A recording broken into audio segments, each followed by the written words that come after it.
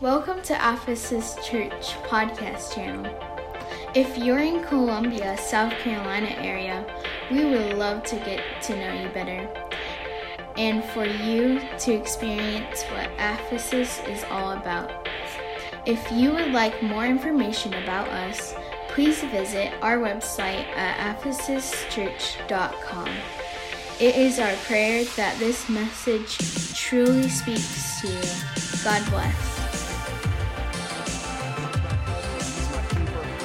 So I'm excited for what God's got in store for us. Let's all stand. I want to read 2 Kings chapter 13 and a familiar story, picking up at verse 14. Now Elisha was fallen sick of his sickness, whereof he died. And Joash, the king of Israel, came down unto him and wept over his face and said, O my father, the chariot of Israel and the horsemen thereof. I want to pause really quick before I read the rest of this, just intercept some things. Elisha, probably arguably the greatest prophet the Bible has ever seen, arguably. I would say John the Baptist is probably one step in front of him, but Elisha and possibly Elijah. But Elisha, look what it read there. Elisha was fallen sick of a sickness, wherefore he died. Even great men can get sick and die. We live in a time where we think that sickness is a curse. It's not. It's just sometimes it happens to the very best of them. And we've lost a lot of great men to sickness. We're on par with the Word of God. All right? Don't get discouraged. All right? Live life. It didn't stop Elisha. Verse 15, Elisha said unto him, Take bow and arrows. And he took unto him bow and arrows. And he said to the king of Israel, Put thine hand upon the bow. And he put his hand upon it. And Elisha put his hand upon the king's hands. And he said, Open the window eastward. And he opened it. Then Elisha said, Shoot. And he shot. And he said, The arrow of the Lord's deliverance, and the arrow of deliverance from Syria. For thou shalt smite the Syrians in Aphek, till thou have consumed them. And he said, Take the arrows. And he took them. And he said unto the king of Israel, Smite on the ground. And he smote thrice and stayed. And the man of God was wroth with him and said, Thou shouldest have smitten 5 or 6 times. Then hast thou smitten Syria till thou hast consumed it. Whereas now thou shalt smite Syria but thrice. Today I want to preach on this title: 3 wins and still a loser. 3 wins and still a loser. I want to ask us to pray, ask God to help us today. If you would, bow your heads with me. God, thank you for today. Thank you, God, for the power and the presence we felt here, and the praise and worship, the wonderful music that has been played, the voices that have been lifted. God, the Spirit, Lord, that as it's been wafting in this place, I pray, continue, God, to speak into our lives. I pray, wake us, stir us, strengthen us. God, help me, Lord, preacher today. I thank you, God. We give you all praise and all glory. Would you begin to clap your hands unto the Lord? Would you thank God just for one more moment? Thank you, Jesus. Thank you, Jesus. Thank you, Jesus. Thank you, Lord. Hallelujah. In the name of Jesus we pray. In Jesus' name, amen and amen. You may be seated. Praise God.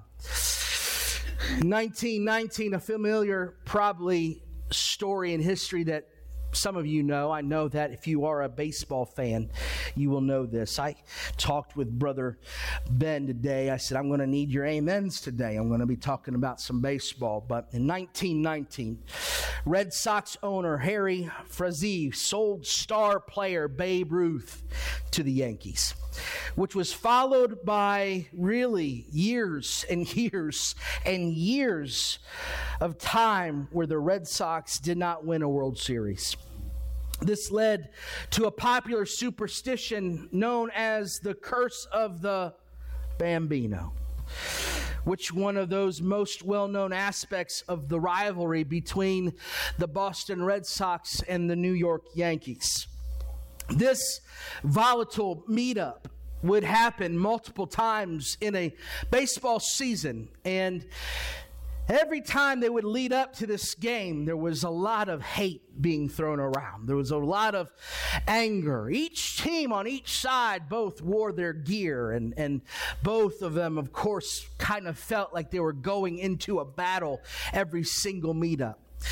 But for the Yankees, they always had a one-up on the Sox. They always seemed to just get ahead. A lot of the times it's just because the Red Sox would literally just drop the ball. They'd literally let play go right through their legs, and they would allow things to just somehow bypass them. Victories would just kind of go right next to them, never really capturing the ALC championship or the pennant, any of those things, and not really having the taste of the World Series champagne as they would, of course, divvy out on those games. But they were constantly second best to the Yankees. Now, I have my opinions and I have my own theories. I think any team could be fantastic if you pay for it.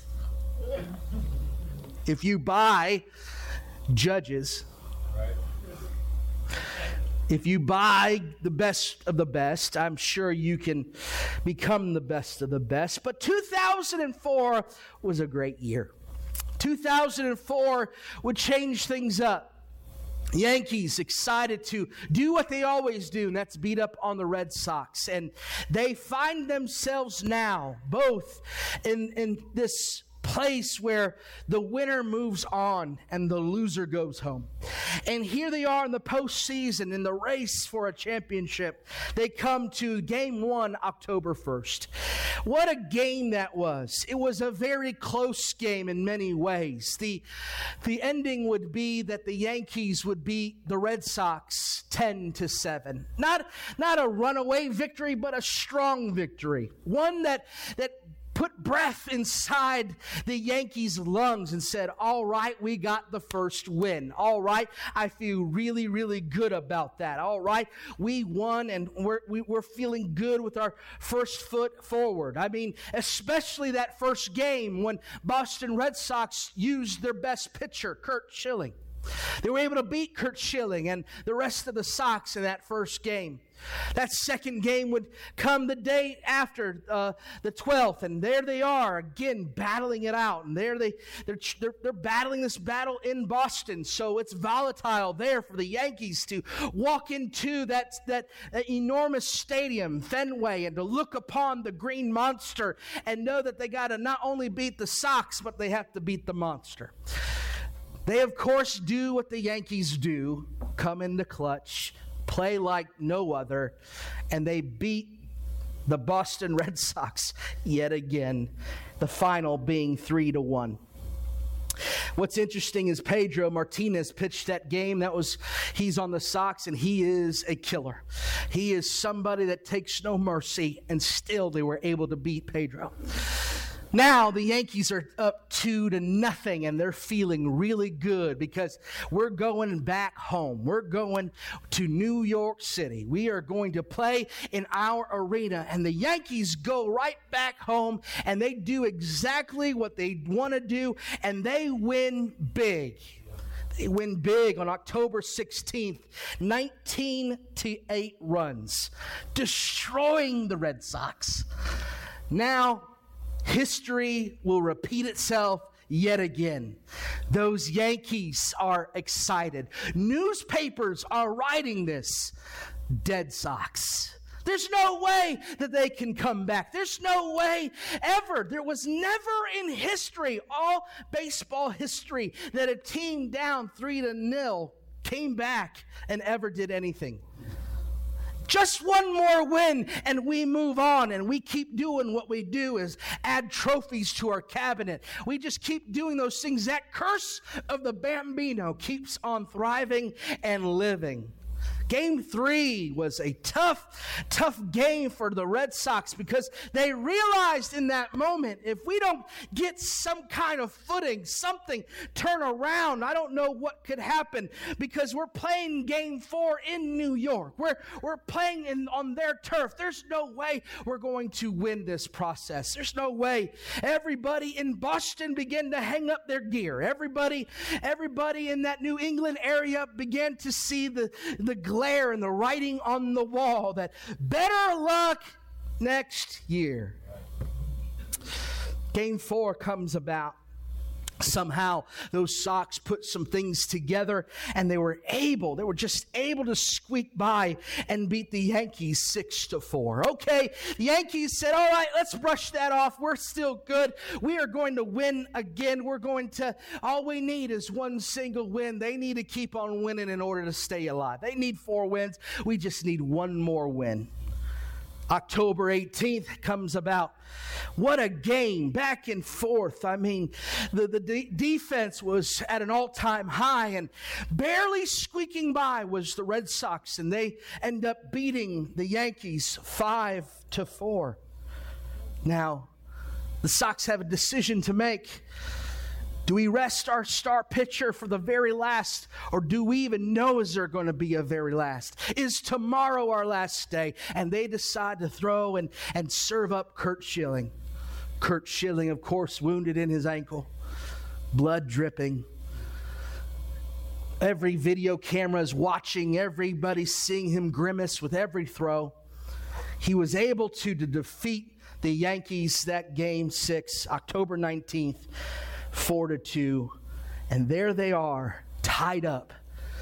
And there you see a picture right there. Jeter, frustrated, confused. What just happened? Those Red Sox go back to Boston. Yankees have to fight for the life in Boston, the worst place it could ever be. And that very last game, that Game 7, we find that Boston destroys the curse. Boston beats things, continues to thrive, and doesn't just beat the Yankees by a little, but beats them 10-3. Can you imagine for a moment? Could you imagine a Yankee, how he felt after Game 3? We got this. It's over. We've had 3 great, strong wins. We've had multiple times where it's never happened. History is on our side. Those Sox, they crumble every single time. Just watch and see. It ain't going to happen. It's never going to happen. We have 3 wins. But history will tell us today that they had 3 wins, but they're still a loser. I go back to my opening text where I read in 2 Kings 13, and I tell the story of Elisha. Is at the end of his life. Sickness has gripped him. Sickness has come into his body, and it's time because his appointed time has come. Every man has been given an appointed time. And here his appointment is up. But Joash the king comes up to him, and he is weeping over him in sorrow, and he's weeping over him in sadness, and he does not want him to die. He cries out, "Oh, my father, the chariot of Israel and the horsemen thereof." He recognizes the spiritual authority that is about to leave their camp. He understands that kingdom is about to be without the prophet. And he understands that, please don't leave us. Please stay. Oh, my father, my father. And of course, Elijah, with his last bit of breath, he gives him some instructions. And I'm going to ask if, Brother Ryan, you're going to be Joash today. And I'm going to try to be Elisha a little bit. He tells Joash to take up the bow and arrow. Okay, don't shoot nobody. You stand up. Continue to stand up. He tells him, obviously, we know we're in a battle with Syria. And he instructs him to look out of the window. He says, come over here and come to this area. And he says, I want you to, I'll hold these arrows for a second. But he says, I want you to put your hand on your bow. And I love what's interesting is that he instructs him to take just one arrow. Knock one arrow. I'm sure Joash, this is common in the sense of they all had bow and arrows. They understood the process. Many of them hunted. They understood how to shoot, all those things. But this story is very interesting because the man of God really wants to be hands-on in the process. He tells him, grab the bow and arrow. And he grabs him and he says, all right, I want you to, the Bible says that Elisha puts his hand on his hand and helps him to pull back that arrow. And the Bible says that he instructs him, now shoot towards, now don't shoot through that window. Shoot out of the eastward window towards Syria. And he shoots that one arrow out. That arrow, boo, gone outside of that window. Then he tells him, I want you to take the rest of these arrows. Now I want you to take the arrow in your hand and I want you to smite the ground. Now the Bible says he doesn't instruct him how many times to smite the ground. He doesn't go into detail. He doesn't give him a number. He doesn't give him a suggestion. He just literally just says smite the ground. And Joash gets down on the ground and he takes, go ahead, Joash gets down on the ground. I'm narrating this, gotta help me. And he begins to just smite the ground with those arrows 3 times. And he looks up and he most likely looks up at Elisha and he says, is that good? And Elisha gets angry. I can see Elisha in his feeble state coughing.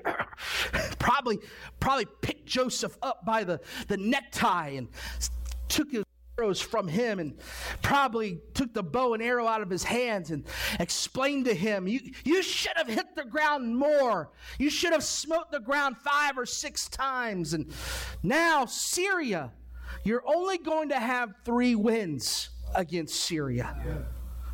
You're only going to go into battle with them 3 separate times, and you're going to have this feeling that you've got them beat.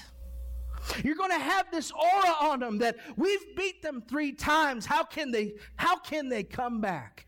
But I'm telling you this, that you're still a loser. You're still going to be defeated. You're still going to lose because, man, I would have wished that you smote the ground until you were tired. Let me be seated.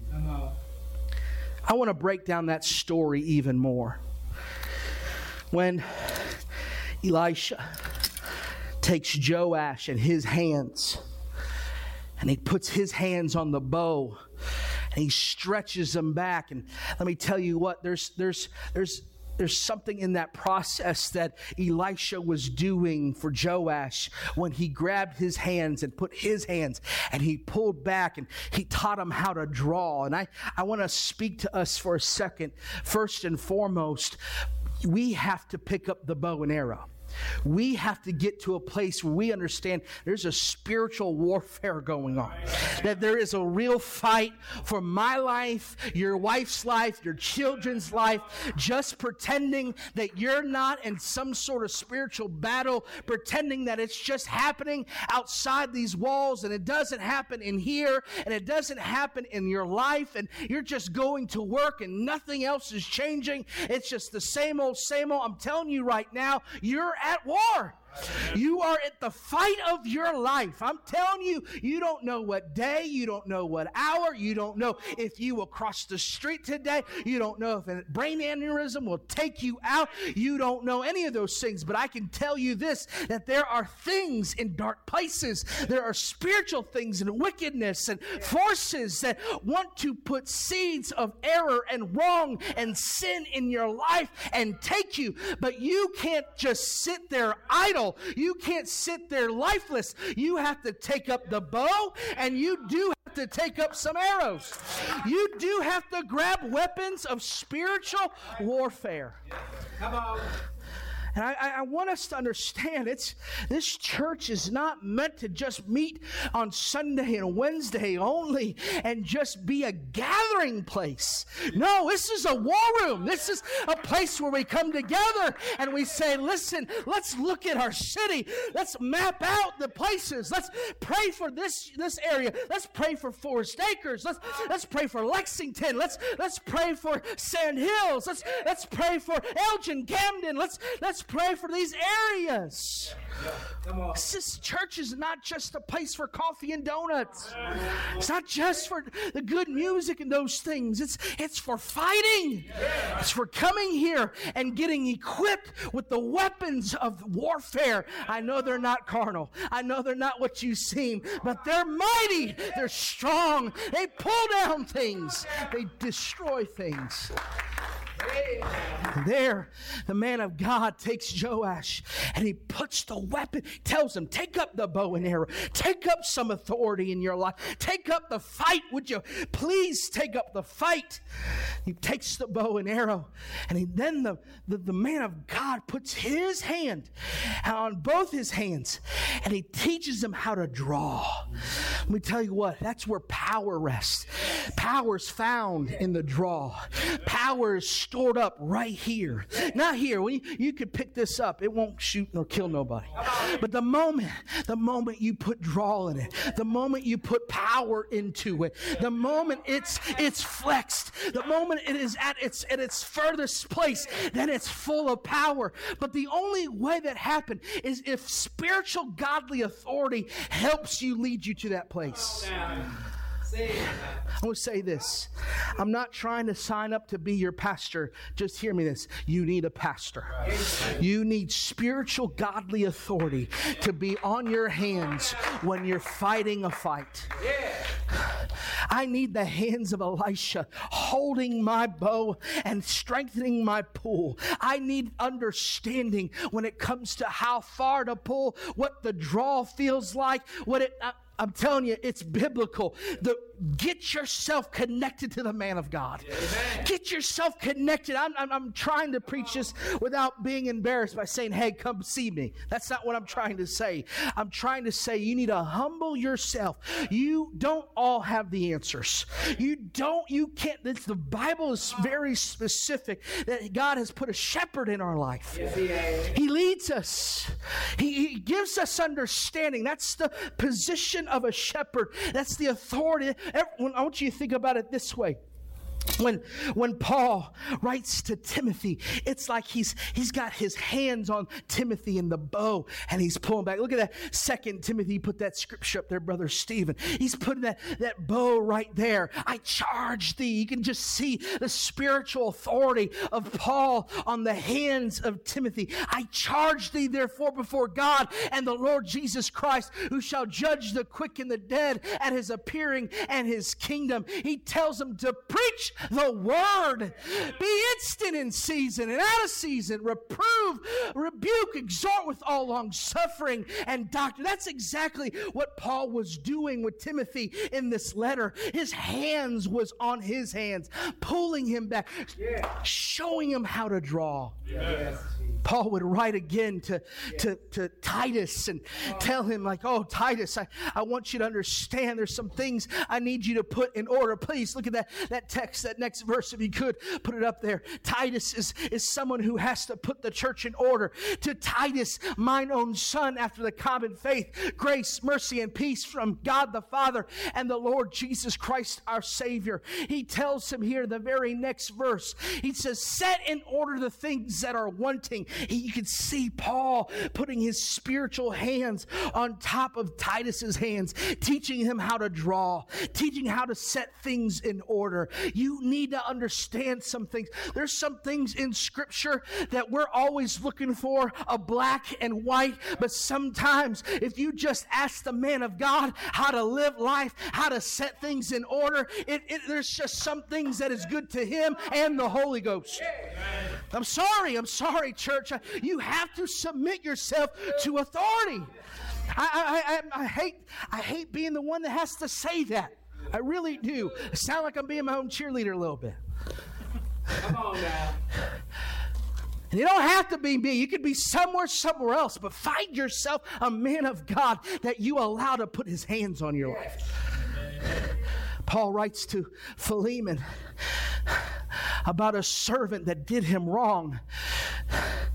Onesimus is his name. And if you put that text, you can just see Paul putting his hands on Philemon. He says, I beseech thee for my son Onesimus, who I have begotten in my bonds. He goes on to express that in times past he was unprofitable, but now he's profitable to thee and to me. He wants him to know that I love this kid. I want you to accept him again. I have said again, he's on his way. Thou therefore receive him that is mine own bowels. Receive him like my own self. He puts his hands on Philemon and teaches him how to draw when it comes to forgiveness. Oh, you've got to forgive. There's power in forgiveness. There's power in second chances. There's power in letting go of bitterness. There's power and just looking the other way when it comes to failure. Yes. Come on. 3 John 1 and 11. This is John. John puts his hands on the hands of Gaius. I talked about this recently. Beloved, follow not that which is evil, but that which is good. He that doth good is of God, but he that doth evil hath not seen God. You see this pastoral authority. You see the prophetic authority. Elisha on the hands of Joash. You see it in the New Testament. The hands of spiritual authority, teaching where the power is to the one pulling the bow. I want you to understand. I was thinking about this. My first pastor, my first bishop, he is not well. He is in his 90s and he is very sick. He has been in the hospital multiple times this week. I'm expecting to hear word of his passing any moment now. And I feel his hands on my life. I feel his hands teaching me where the power is. What an example. What a powerful example. He's shown me that guy, seriously, there's no one stronger than that guy. He literally worked for Goodyear for 30 plus years and pastored a church of a strong 400 people. And I scratch my head and I say to myself, when I was pastoring this church at 50 people and working full time, I was worn out by you all. And I got to a point where I said, my God, I told my wife, I said, babe, I cannot juggle both anymore. Yeah. Right. I can't continue to juggle the secular work and the work of the church. I've got to let one thing go. And I chose to hold on to you. Don't make me regret it.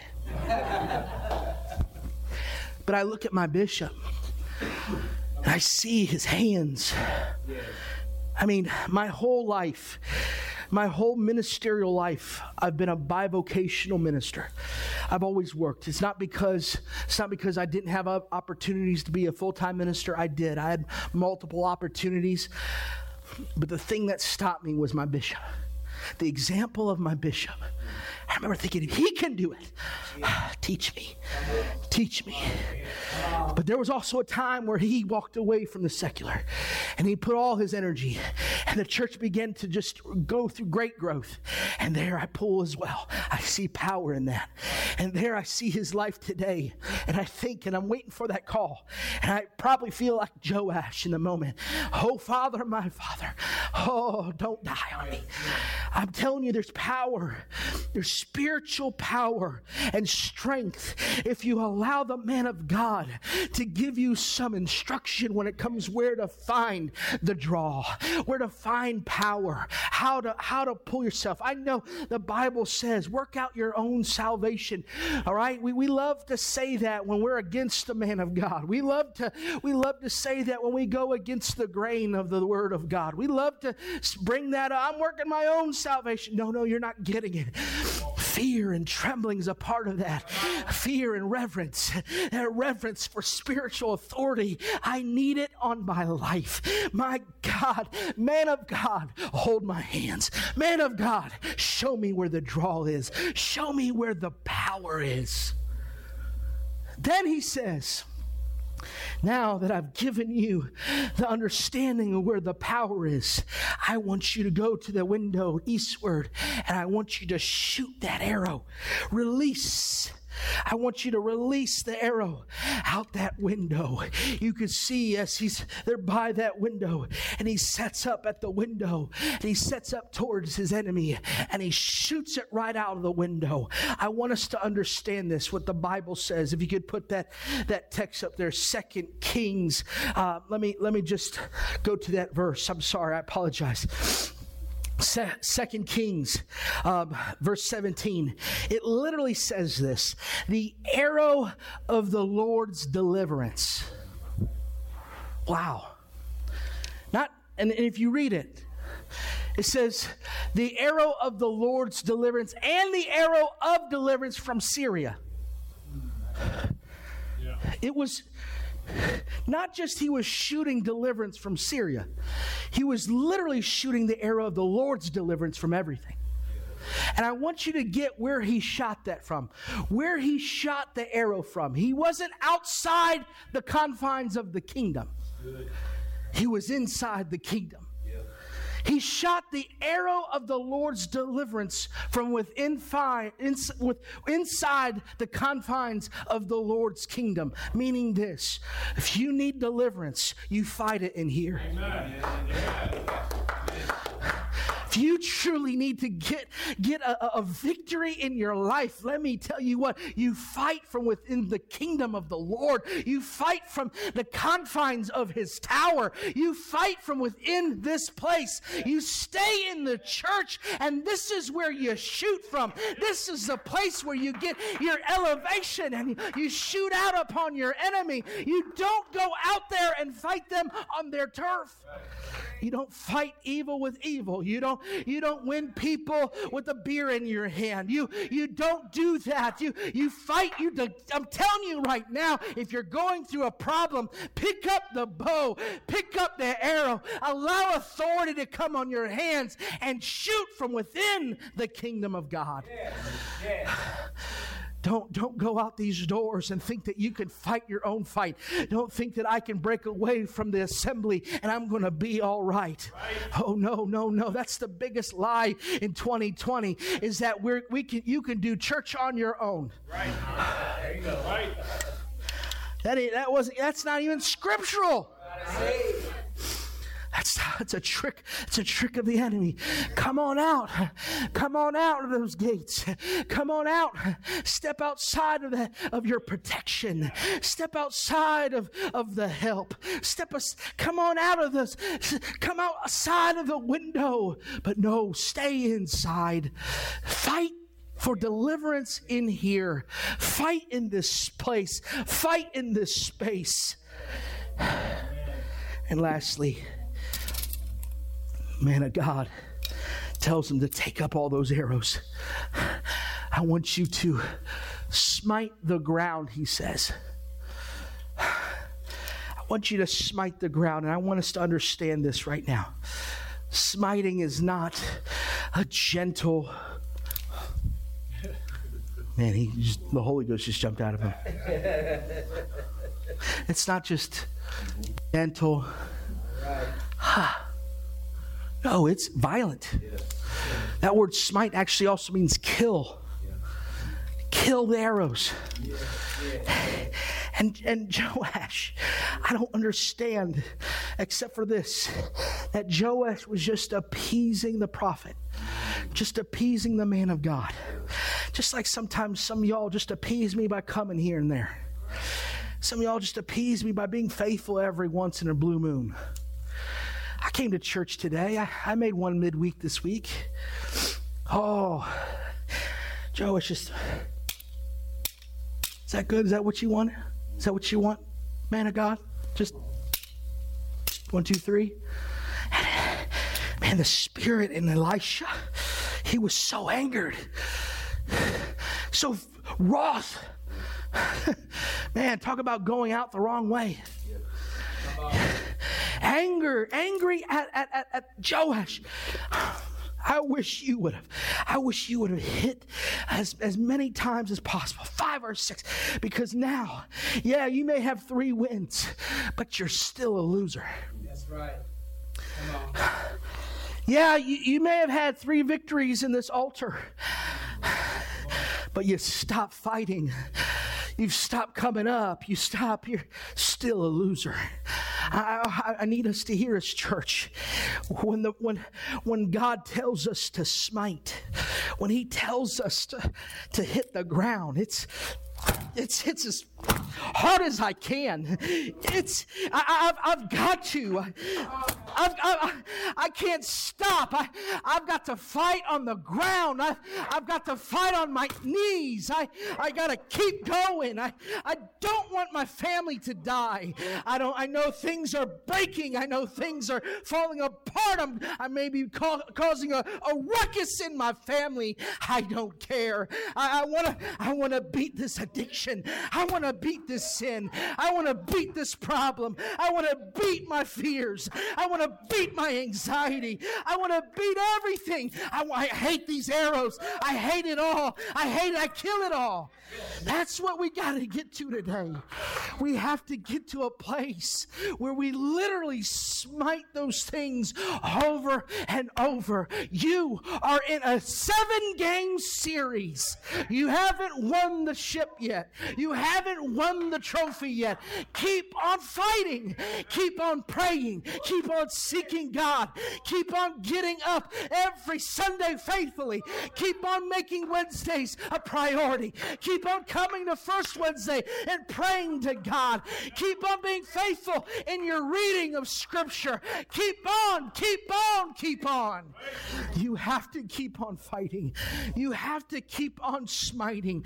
You can't stop, because you cannot get to a place where you're comfortable and you thought your bare minimum was enough. It's not enough. It's not enough. 3 wins is not enough. I've got to defeat it all. The arrow of deliverance, it's fought within this place. Quit lying to yourself and saying just missing one service is okay.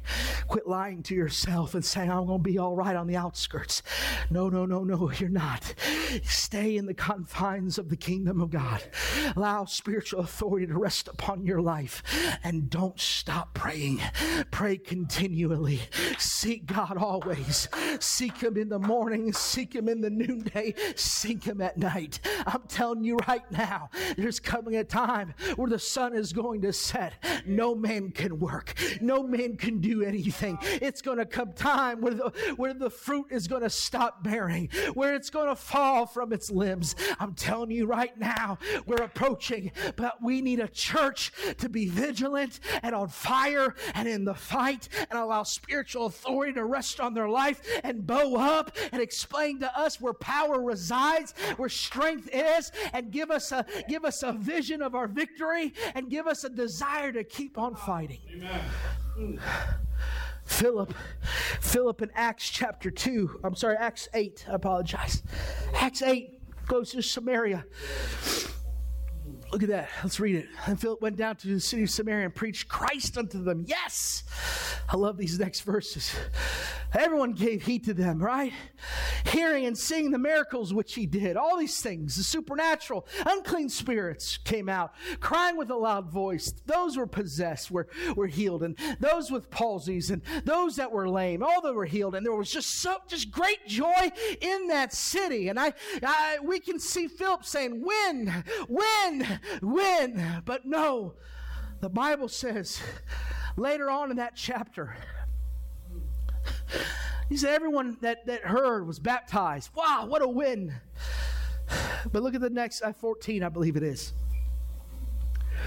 We see that there's one word I want you to key on.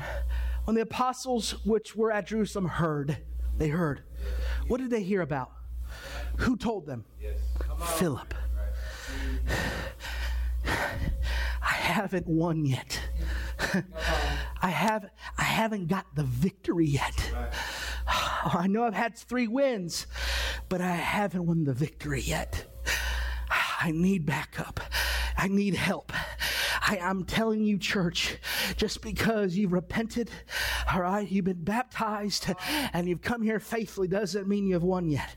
It does. You might have 3 wins under your belt, but don't walk out of here still a loser. Don't walk out of this place still defeated. Let's all stand.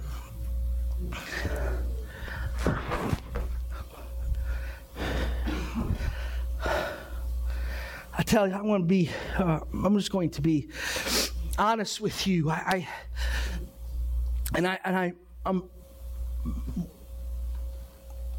I'm probably wrong for myself for developing culture this way. I grew up in an era when my pastor said jump, I said how high. And I used to sit I used to sit 3 rows up. 3, 2, 1. The reason I didn't sit any further back, and we had probably 40 rows, is because my parents sat in the 3rd row.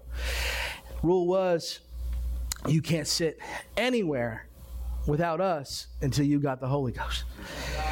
Got the Holy Ghost? I thought sky's the limit. You can't sit anywhere but the rows in front of us. And I said, okay. So I still got as far as I possibly could, where my parents couldn't see me being mischievous. But my dad had that eye. I have true story. I actually have in one of my Bibles at home, my kid's Bible that I had growing up, I have this little piece of paper that says, if you like sitting where you're at, you better keep your eyes to the front. That was a note passed from row to row to row to row, all the way to me. And I remember one time too, I was loud and causing, I guess, stir and with my friends, and my dad, right in the middle of service, walked up, pointed at me, and said, you want to talk about embarrassment? Got up, sat by my dad, wanted to live under a rock for the rest of my life. Those are the things that I grew up doing, but I grew up under an umbrella of reverence. You don't disrespect the house of God. You don't respect the man of God. And I grew up now, it grew into me, and I remember sitting as I grew up in the front row of the altar, or I said of the pew. I remember just always keeping my eye on my pastor. And I'd watch every emotion he would have. I'd watch every single thing. I would listen to every word that came out of his mouth, because I trusted his authority that he had over me. I felt his hands on my hands. I saw him teaching me how to draw back with power. I felt it, I seen it, and I took it in. And I know we're not living always in that day anymore, and I fear for that. And I encourage you, parents, revive that again in your children. Stir up in your life and your children. You've got to reverence the man of God. You got to, when he's preaching the word of God, he's preaching the word of God. When he's delivering the word of God, it is the word of God. And I remember many times hearing that word coming out of the man of authority. I remember it piercing my heart, correcting me and strengthening me and helping me. And I say this to this day because I have people in my church that always want to ask me questions about this or that. And I feel at times that I am struggling just to bargain with you. And can you just give me the benefit of a doubt? I know, don't get me wrong, I speak to your hurt. I know that there have been ministers in in many of your lives that have misused you and misused their authority. I am going to do my absolute very best never to do that to you. But I plead with you, allow me to show you where to draw. Allow me, if you would, please, allow me to show you where God is in Scripture and what we're supposed to do and how we're supposed to live and how we're supposed to draw and where power abides. I promise you, I will release my hands on your hands. You will fire. You will shoot. You will work for your deliverance. But it's got to be in here. Because the worst thing that could ever be said about us is probably the same thing that was said about the 2004 Yankees. They were almost champions. Almost. I don't want it ever to be said. Almost. Almost. I don't want to lean on just 3 wins. Man, I hope you hear me today. God, I pray you hear me today, church. I want to ask if you would bow your head, if you would close your eyes. Hallelujah. My God, I pray right now in this church, give us an understanding right now that we fight our battles on our knees, that we smite the ground on our knees, that we seek you out, God, on our knees, that our deliverance is just steps away on our knees at this altar.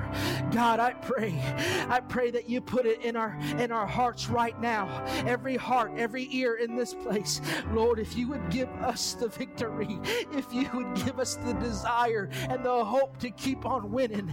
Oh, not take false victories and not take false hopes, but real victory until all my weapons are broke, God, on this altar. God, I pray right now, draw us to a place on our knees. Draw us to a place where we get violent with our problems. Lord, help us defeat our addictions. Help us defeat our bitterness. Help us defeat our fears. God, I pray, let trust come into this place. Let a renewed trust come into hearts and minds, I pray. Help us, oh Lord, see your authority. Let it rest on our hands. Let your strength, oh God, speak into our hearts, oh God. Let us cleave, oh God, to your authority. Help us, Lord, in this place. Church, these altars are wide open.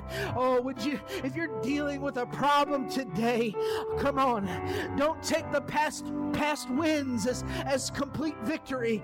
Come on. Just because you may have won last Sunday, come on, you're here today. You got to keep on swinging. You got to keep on fighting. Hallelujah. Come up to this place. Fight for deliverance. Hallelujah. God is on your side. If you were encouraged by this message and you would like to connect with Ephesus Church, or you would like to get in contact with the leadership of this church, please visit ephesuschurch.com. Thank you for being a part